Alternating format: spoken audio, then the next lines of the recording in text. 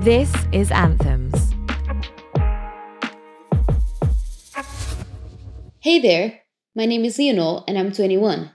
Writing and acting have always been my passions, but my short professional life led me to various areas, from accounting to real estate. After roughly a year and a half in London, I'm back in my home country, Portugal, where I'm self-isolating. I'm writing this looking out the window. I have a majestic view of two army tents, where I assume tests for COVID-19 are done, as a gentle reminder of the situation we're facing. Wouldn't mind a mountain view. But like my mom always said, life's all about doing the best you can do with what you have. She's definitely right. This journey is ever changing, and what defines us is how we adapt to changes. Your word of the day is resilience. I close my eyes to feel the breeze. The singing of the birds contrasts with my partner's voice as he takes another video call. I'm pretty lucky. The burden of uncertainty seems much lighter when you can share it with someone. He laughs and I automatically smile. Who would have thought we'd be here now? Of course, I'm well aware that many are at home with their other halves. But that's when the plot thickens. See, we haven't been holding that long. In fact, not long at all. It's crazy to say it out loud, but our first date was actually on February 16th. We met again on the 20th and have spent every single day together since. We even took a trip to his home country before it got mad out there. Upon coming back to Portugal, his wardrobe became our wardrobe and has therefore the most pink it's ever seen. My high heels took over the entrance hall, and the kitchen cupboards are now home to an endless stock of tofu, seitan, and soy. Things are moving at the speed of light, and that's probably still a euphemism. In the beginning of a relationship, when people are getting to know each other, challenges are usually agreeing on the film to watch or figuring out each other's favorite ice cream flavor. Now add to the mix different nationalities and season it with a splash of claustrophobia from being stuck inside a house 24/7. It can't be an easy task, right? Except that it kinda is. I'm indescribably comfortable around him.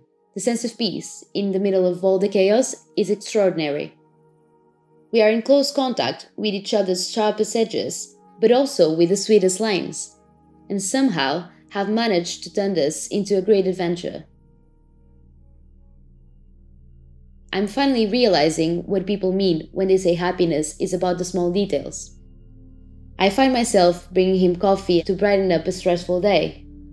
He, in turn, is becoming an expert in vegetarian food and long conversations about the universe. I grab a notebook and a calculator when he needs help at work, and he listens to my ideas for screenplays and reviews what I wrote already. He's about to do so with this very text. He just doesn't know it yet. We treat ourselves to good wine and expensive cheese, or cheap wine and sliced cheddar. We call his mum and I joke that I'll return him. Don't think she accepts returns at this point anyway. We move the furniture to create a dance floor on the weekends and sing along to every 80s rock song. We snuggle up in silence.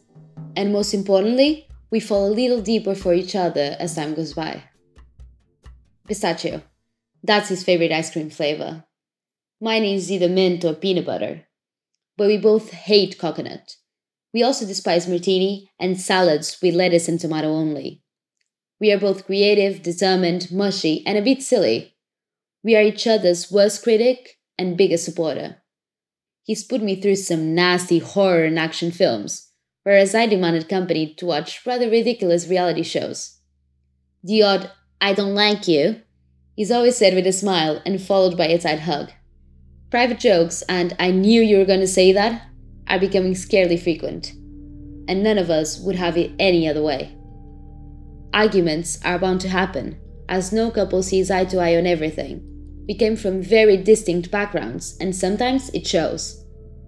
Sometimes I walk past the office and remember how well he and his company are doing, and how far behind I am professionally.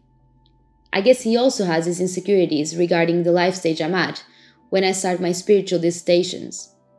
And yes, though this might resemble a romantic comedy, We occasionally push each other's buttons, but we work it out by respecting the other person's timing and space. We try to understand, forgive, and let love fill all the empty spaces. We admit we are assholes. We own up to our mistakes and flaws. We say, I'm sorry. We say, I love you. Every evening, regardless of how tough the day was, we get to fall asleep side by side. We binge watch whatever show we are addicted to. We steal the blankets. We wonder if we switched off the lights. We talk about the past. We talk about the future. And we know that with every morning comes a brand new start. So we write another page of the story together. It's not perfect, but it's ours.